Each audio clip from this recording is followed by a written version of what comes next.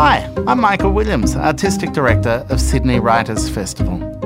This recording and the festival itself take place on the unceded lands of the Gadigal people of the Eora Nation. We pay our respects to ancestors and elders, past and present. We hope you enjoy this conversation from our 2021 podcast series. I shouldn't be here tonight. It's Greek Orthodox Easter, and I really should be back in Melbourne with my family. When the Sydney Writers' Festival contacted me back at the start of the year, I foolishly forgot to look at the dates carefully, and therefore overlooked that this year the Gregorian and the Julian calendars differed by a full month. I had immediately said yes to the festival, as they had invited me to be in conversation with Jessie Tu, whose novel, A Lonely Girl is a Dangerous Thing, I think stunning. I wanted to spend time with Jessie. I wanted to be with writers, friends who I have not seen enough of in the year of COVID. I was so grateful to be in Sydney. Yet I think Jessie and my friends understand why I feel a certain shame that I'm here and not with my mother. She's ageing. I've long cherished the rituals of the Easter period, accompanying her to church for midnight mass on Easter Saturday, carefully sheltering the candle flame as we take it home after the priest has proclaimed Christos Anesti, and we all return with Alithos Anesti.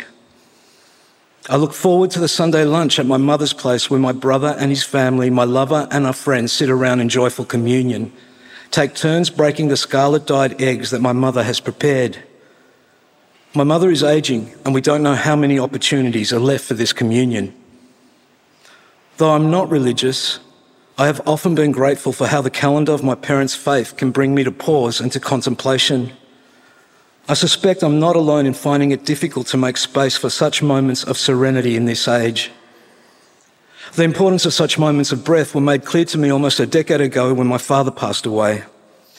In the rituals of the Eastern Christian churches, there is a period of 40 days where the family attends the gravesite, we light the incense, light the candles, and offer prayers to the dead. My father is buried close to where I live in Melbourne. For those 40 days, I would visit the cemetery, squat by the freshly turned mounds of earth, and I would speak to my father. They were not traditional prayers I was making. Instead, I offered words of gratitude for his sacrifices, for his fortitude, for his generosity, for his patience. I am privileged, but my parents are not. This is an understanding that I hope never to forget. It may be that living between two calendars, between two conceptions of time, has an impact that has seeped deep into my consciousness. Within reach, almost there, the arc of the moral universe is long, but it bends towards justice. This last moral pronouncement by Martin Luther King Jr., which he adapted from a 19th century sermon by the abolitionist Protestant minister Theodore Parker, has resonated with me and moved me from when I first came across it as an adolescent. The hope is ecstatic, profoundly spiritual. It is the same exhilarating hope that I discovered on the dance floor in the late 80s, in Joe Smooth's phenomenal house anthem, Promised Land. AIDS and the threat of nuclear war were our realities. It was such a joy, such a release to be in the middle of a sweaty, sensual mob screaming our lungs out, sisters, brothers, will make it to the Promised Land. That too was a form of prayer to those we had lost. But I live between this Protestant and this Orthodox calendar, and that space between the two is filled with doubt.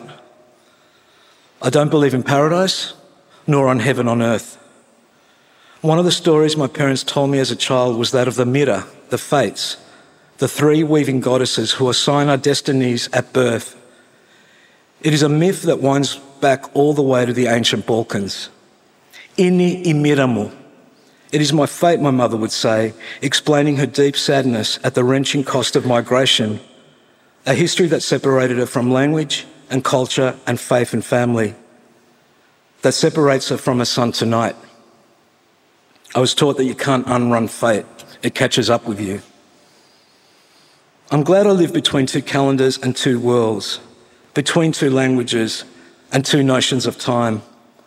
I'm glad I am learning how to doubt better. I do sometimes envy those with certainty. Often I fear them. Maybe this isn't a time for tentativeness, for wariness. Maybe this is a time that demands outrage and conviction, but I can't write that rage at this moment. On Thursday morning, yesterday, my mother clasped my hand and said, "It's okay, you won't be here for Pascha. You're a writer and you have your work. We all have our destiny." Her hands are rough, callous from the long years working on the assembly line and working as a cleaner. She once had the firmest grip. The strength of history and struggle and fortitude was in that clasp of hers. Those rough and calloused hands and that sacrifice is what made possible this gift of my being a writer. She can hardly squeeze my hand now. Her body is weakening and her strength is fading. I cannot wait to return to Melbourne, to see her, to break a red-dyed egg with her. I want to squeeze her hand and hold it tight. That's all I want to reach for at the moment. Thank you.